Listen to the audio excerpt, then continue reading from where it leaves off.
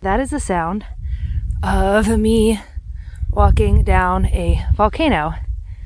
I am currently on top of Eldfjall, the volcano on the Westman Islands that erupted in 1973, covering a huge, almost entire island with ash and adding huge amounts of land and destroying lots of homes and all kinds of crazy stuff. You can see from the top of the volcano here, you can see the huge portions of like lava fields that are new, and they're all covered with moss. They're green, and you can see how the lava just like curls around the edge of the homes that are left.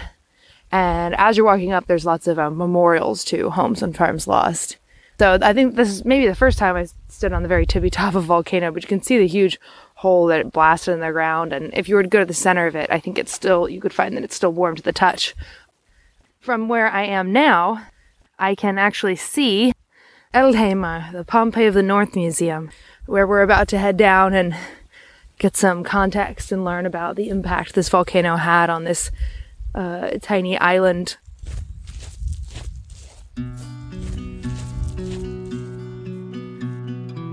Welcome to Museums in Strange Places. I'm your host, Hannah Hethman, and this is a podcast for people who love museums, stories, culture, and exploring the world. Today's episode is sponsored by Locatify.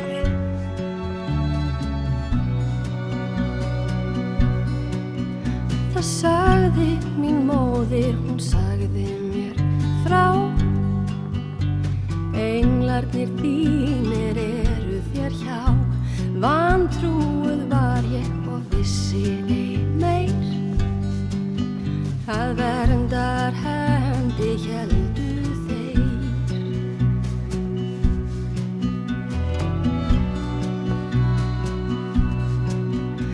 Veistu það stúlka, þú ert ekki ein. Hulinn heimur, læknar öll mein. Myrkrið það hopar og hörfar þér frá. Ef englana þína kallar þú á. Því þeir vaka yfir þér. Þeir vaka enginn sér. Því þeir vaka yfir þér. Þeir vaka enginn sér. The people of Vestmannaeyjar, called the Westman Islands in English, live on land shaped by volcanoes, sitting directly on the southern Icelandic volcanic zone, which is home to 70 to 80 volcanoes.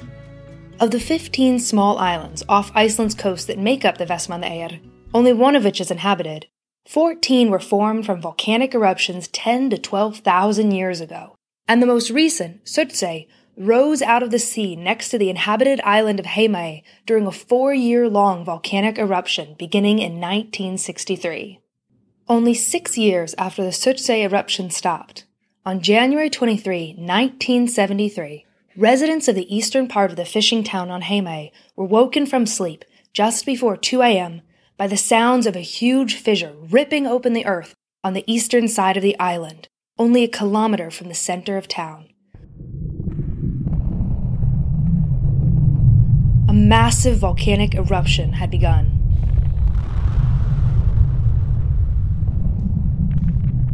Soon, warning sirens let the whole island know to leave their homes immediately, and the townspeople raced to the harbor to evacuate on fishing boats.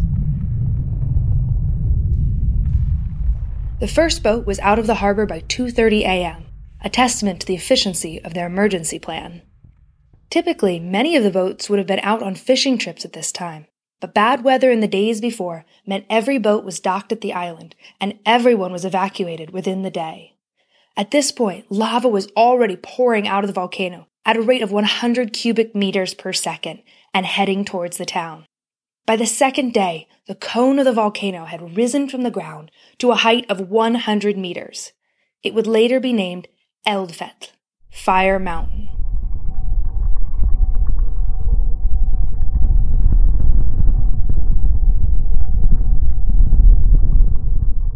within a month, Eldfett had doubled in height. 3.5 months later, the lava was still pouring out of the volcano, with a flow averaging 9 to 21 meters in height. At one point, lava threatened to close the island's only harbor, which would have made the town of 5,200 people uninhabitable. However, workers were able to use seawater to slow the flow of lava and save the harbor. Incredibly, there was only one death due to the volcano when an elderly man succumbed to the volcanic gases.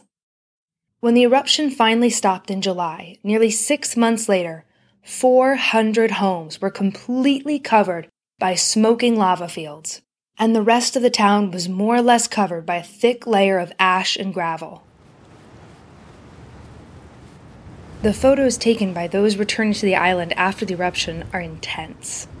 Imagine a quaint little town. Now imagine that little town has suddenly been transported into the great dunes of a black desert surrounded by gray mountains. Many homes on the eastern side of the island, close to the volcano, were completely covered, and people had to just start digging where they thought their homes might be in order to find them. Further west in town, the homes were visible, but the ash covered the street and piled up around the ground floors of the buildings. Many people who had once called the island home made the difficult decision not to return. But those who did worked tirelessly to dig out the island and return to their daily lives. And by the end of 1975, just 2 years after the eruption began, the population had returned to 85% of its original size, and fishing companies were producing at pre-eruption rates. Walking around the island of Heimaey today, it's incredible to imagine how locals were able to clear so much lava and resume life on the island. You'd never know what had happened just walking around the cute, colorful homes and shops of the town. But walk to the eastern edge of town, and you will find yourself looking up at rugged lava fields covered in thick moss and a huge red cone lingering over the island. After walking to the top of the Eldfett volcano, I headed back down past wisps of steam created by the rain falling in the center of the volcano's cone, to a huge rust-colored contemporary structure at its base, Eldheimar, a state-of-the-art museum of remembrance, opened 40 years after the eruption. My name is Dröfn Másdóttir, and I work here at Eldheimar. I've worked here since we opened in 2014. For most of the years, when the tourists came here, we didn't really have anything to show them. They could go and walk on the volcano, but there wasn't really anything that they could, see from the eruption. The government here, they decided to do something more about it because the tourism was getting bigger here. Iceland's tourism has been growing rapidly for about 15 years, but it took a while for that tourism to reach Vestmannaeyjar, which until recently was only accessible by a 3-hour ferry ride or an expensive flight. We thought of digging out a whole street so people could come and see the houses that went under in the eruption. There were about 400 houses that went under. But when we started to dig the houses out, most of them were just like ruins. They had just, collapsed because of the heavy ash that was on. But then when we found one house that was really in a good shape, we decided to just have that the main attraction and just build a museum over the house. And that's what they did. The museum is one large building with an open floor plan and a small exhibit space up in a loft area. When you walk in, the first thing that grabs your eye in the middle of the dark, minimal contemporary space is a burned-out, partially collapsed home. You can walk completely around it, looking in at the hollow windows and doors where the lava flowed in and created drifts of ash and gravel. Using adjustable cameras installed inside the house, you can explore the different rooms and see what was left behind in the rush to evacuate. When we were excavating the house, the lady that lived in the house, she came and she got to get through all of the things inside. And then she hadn't been there for those 40 years since she lost her home. And she was so kind to let us have a lot of things from her inside, so you can see the sofa and the clothes and all kinds of stuff that was left there when she need to evacuate from the island.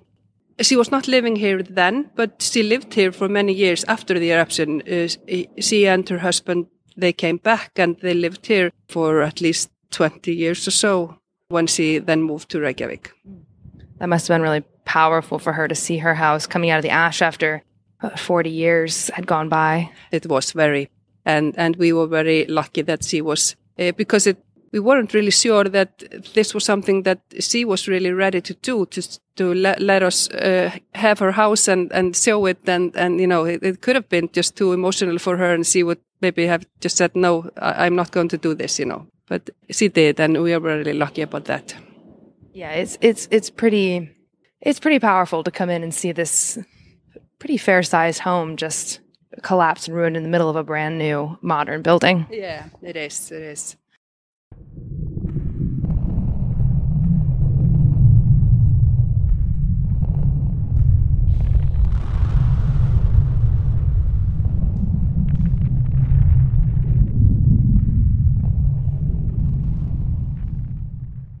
I want to take a quick aside here to tell you about Locatify, who have generously sponsored this episode.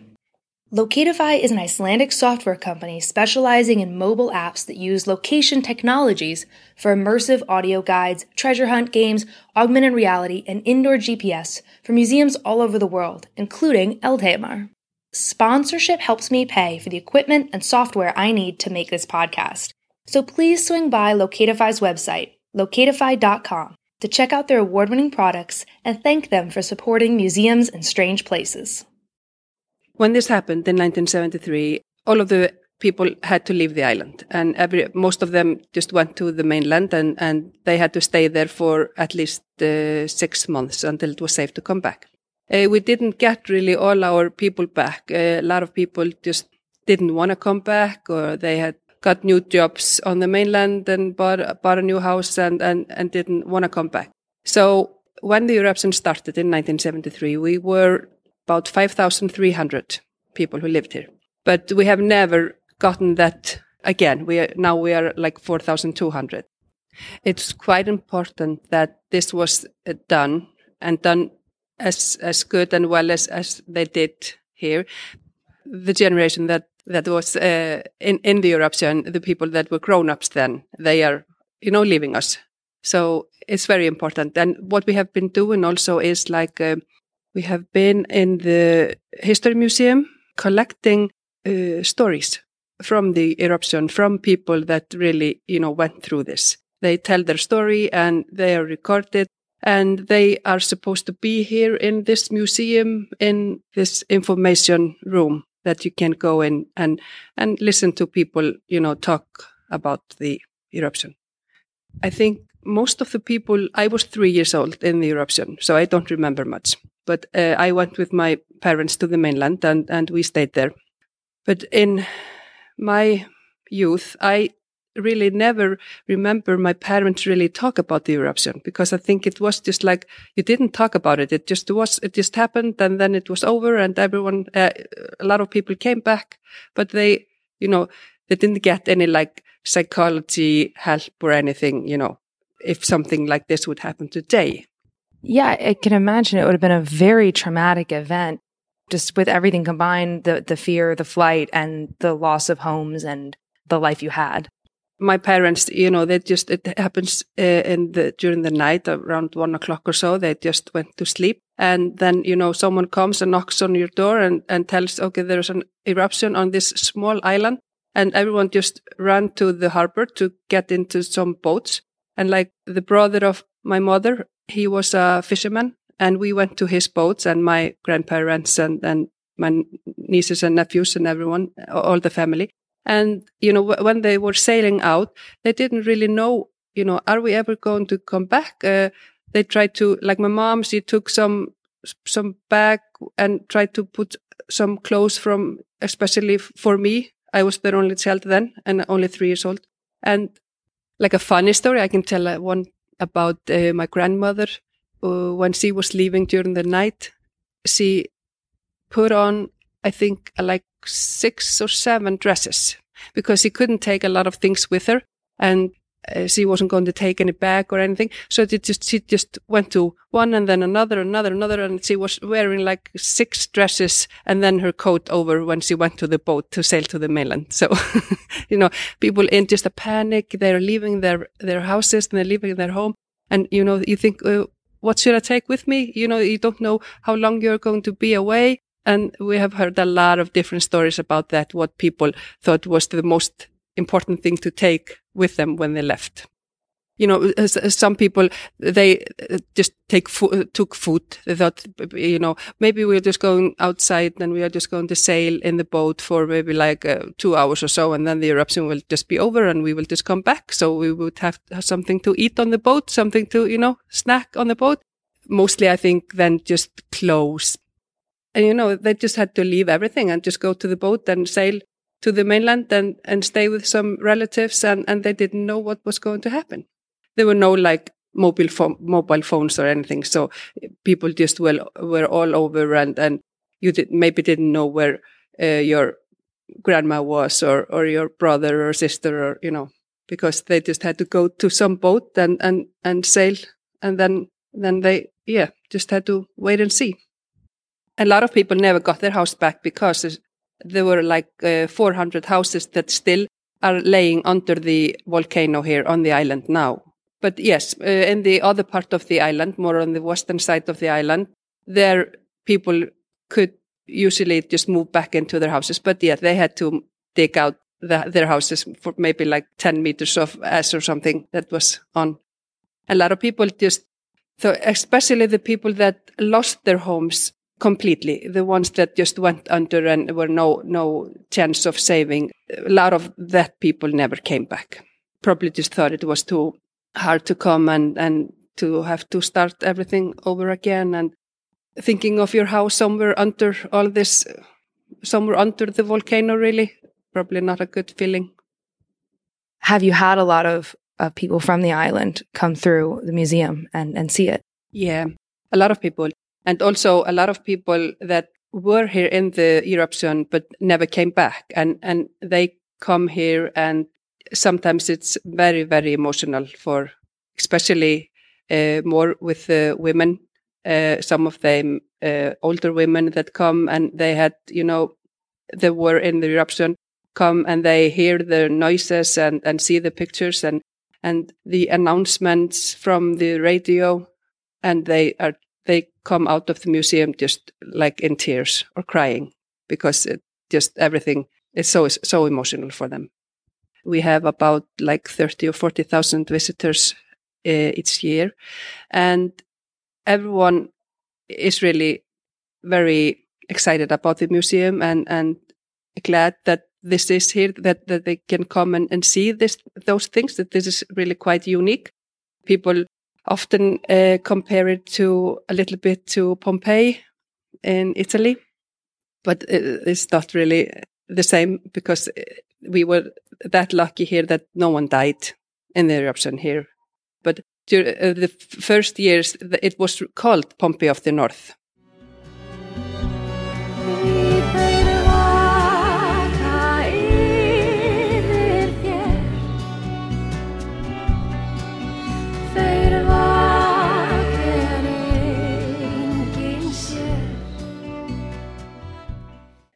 There's something about this place that's very different from most history museums.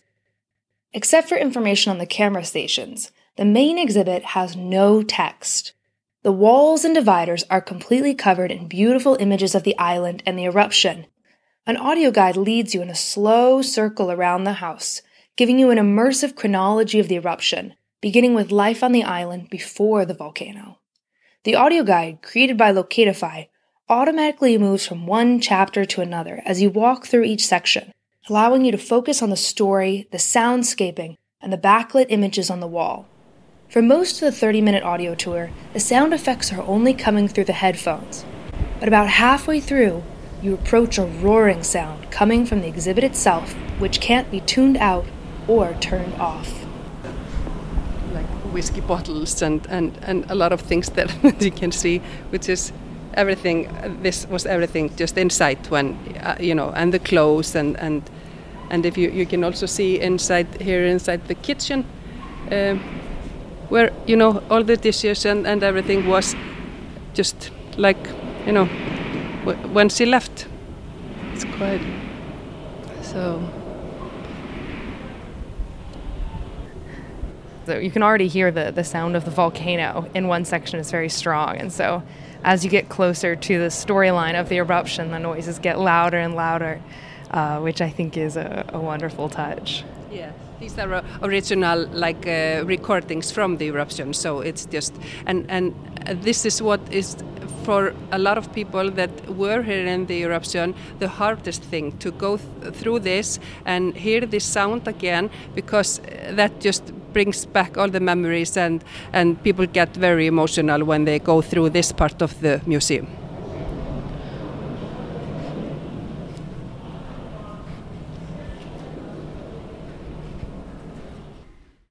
It's hard to imagine living through a volcanic eruption, but being able to stand outside an actual home in its original location helps outsiders like me understand. The museum's location and architecture also uses the power of place to bring this history to life. The museum is located at the base of the Eldfjall volcano, and from several places in the building, you can look out the window and see its dark red cone looming over the island. We are now fixing all the environment around the museum, and then we have paths that you can walk on the volcano. Just when you come outside, when you finish in here, you can walk on the volcano. We have a lot of paths. You can walk to the top. It's an easy walk, maybe 25 minutes or so to walk to the top, and then you can just follow paths that you can walk to the center of town. I was fortunate during my visit to also get the chance to talk to Erna Ingolfsdóttir, a local visiting the museum with her adult children over the holiday weekend. Just a heads up, for the first few minutes of my conversation with Erna, you're going to hear some weird screeching noises in the background. These are the sounds of the eruption coming from the exhibit behind us. My name is Erna Ingolfsdóttir. And why are you here at the museum today? Well, I'm trying to make them kind of understand what did go on here for 35 years ago. I was just over 20 and had one child, and carrying the second one in my stomach. And we had to escape that night to the fastland.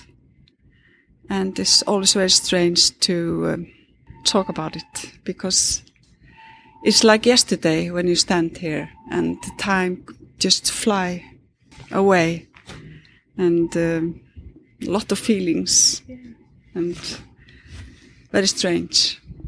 Have you been living on Heimaey since then? Yeah, we moved back in 1974, and we had just started building our house just months before the eruption, and we couldn't keep on because there was so much warmth in the earth. It wasn't allowed, so we had to move. We moved to the west side of the island, and we have lived there since. Have you been to this museum before? Yes, once before. And is this something you talk about with the younger generations a lot, or is it kind of something that's hard to explain to them what it was really like? Well, it's been better and better when the years has passed, but I think it's just about 10, 15 years ago you could really begin to talk about it, because it was just like it was buried somewhere. It was difficult to talk about it.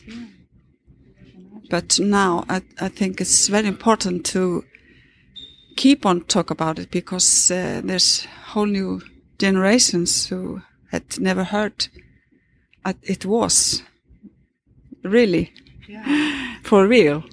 So you have to keep the memory alive, and that's why I think this museum is very important to show what can go on in a small island in the world, and you never know about your life, what happens next day.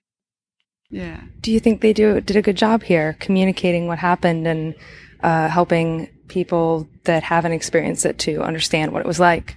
Yes, I think so. I think it's very well done, and it's you get a lot of feelings when you come in here, and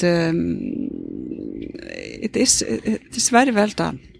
It is, and you can be here almost a day if you want to, because there are so many stories and so much to tell.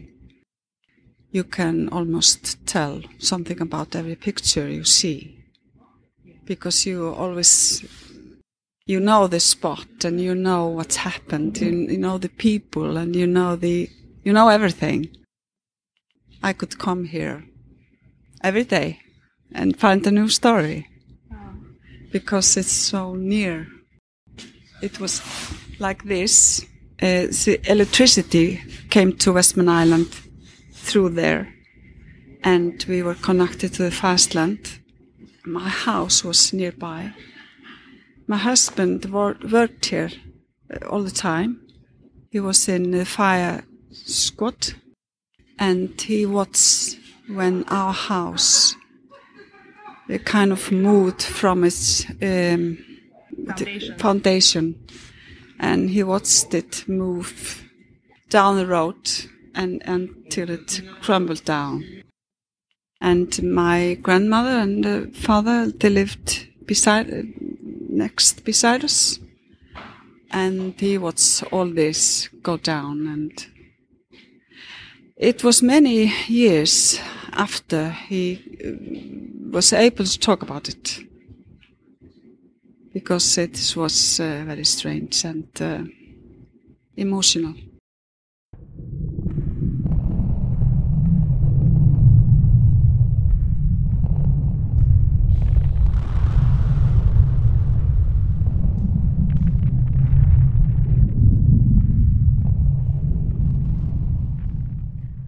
Icelanders are a hardy people who have built a life on a big, isolated volcanic rock in the cold north and survived all manner of disaster, disease, and famine.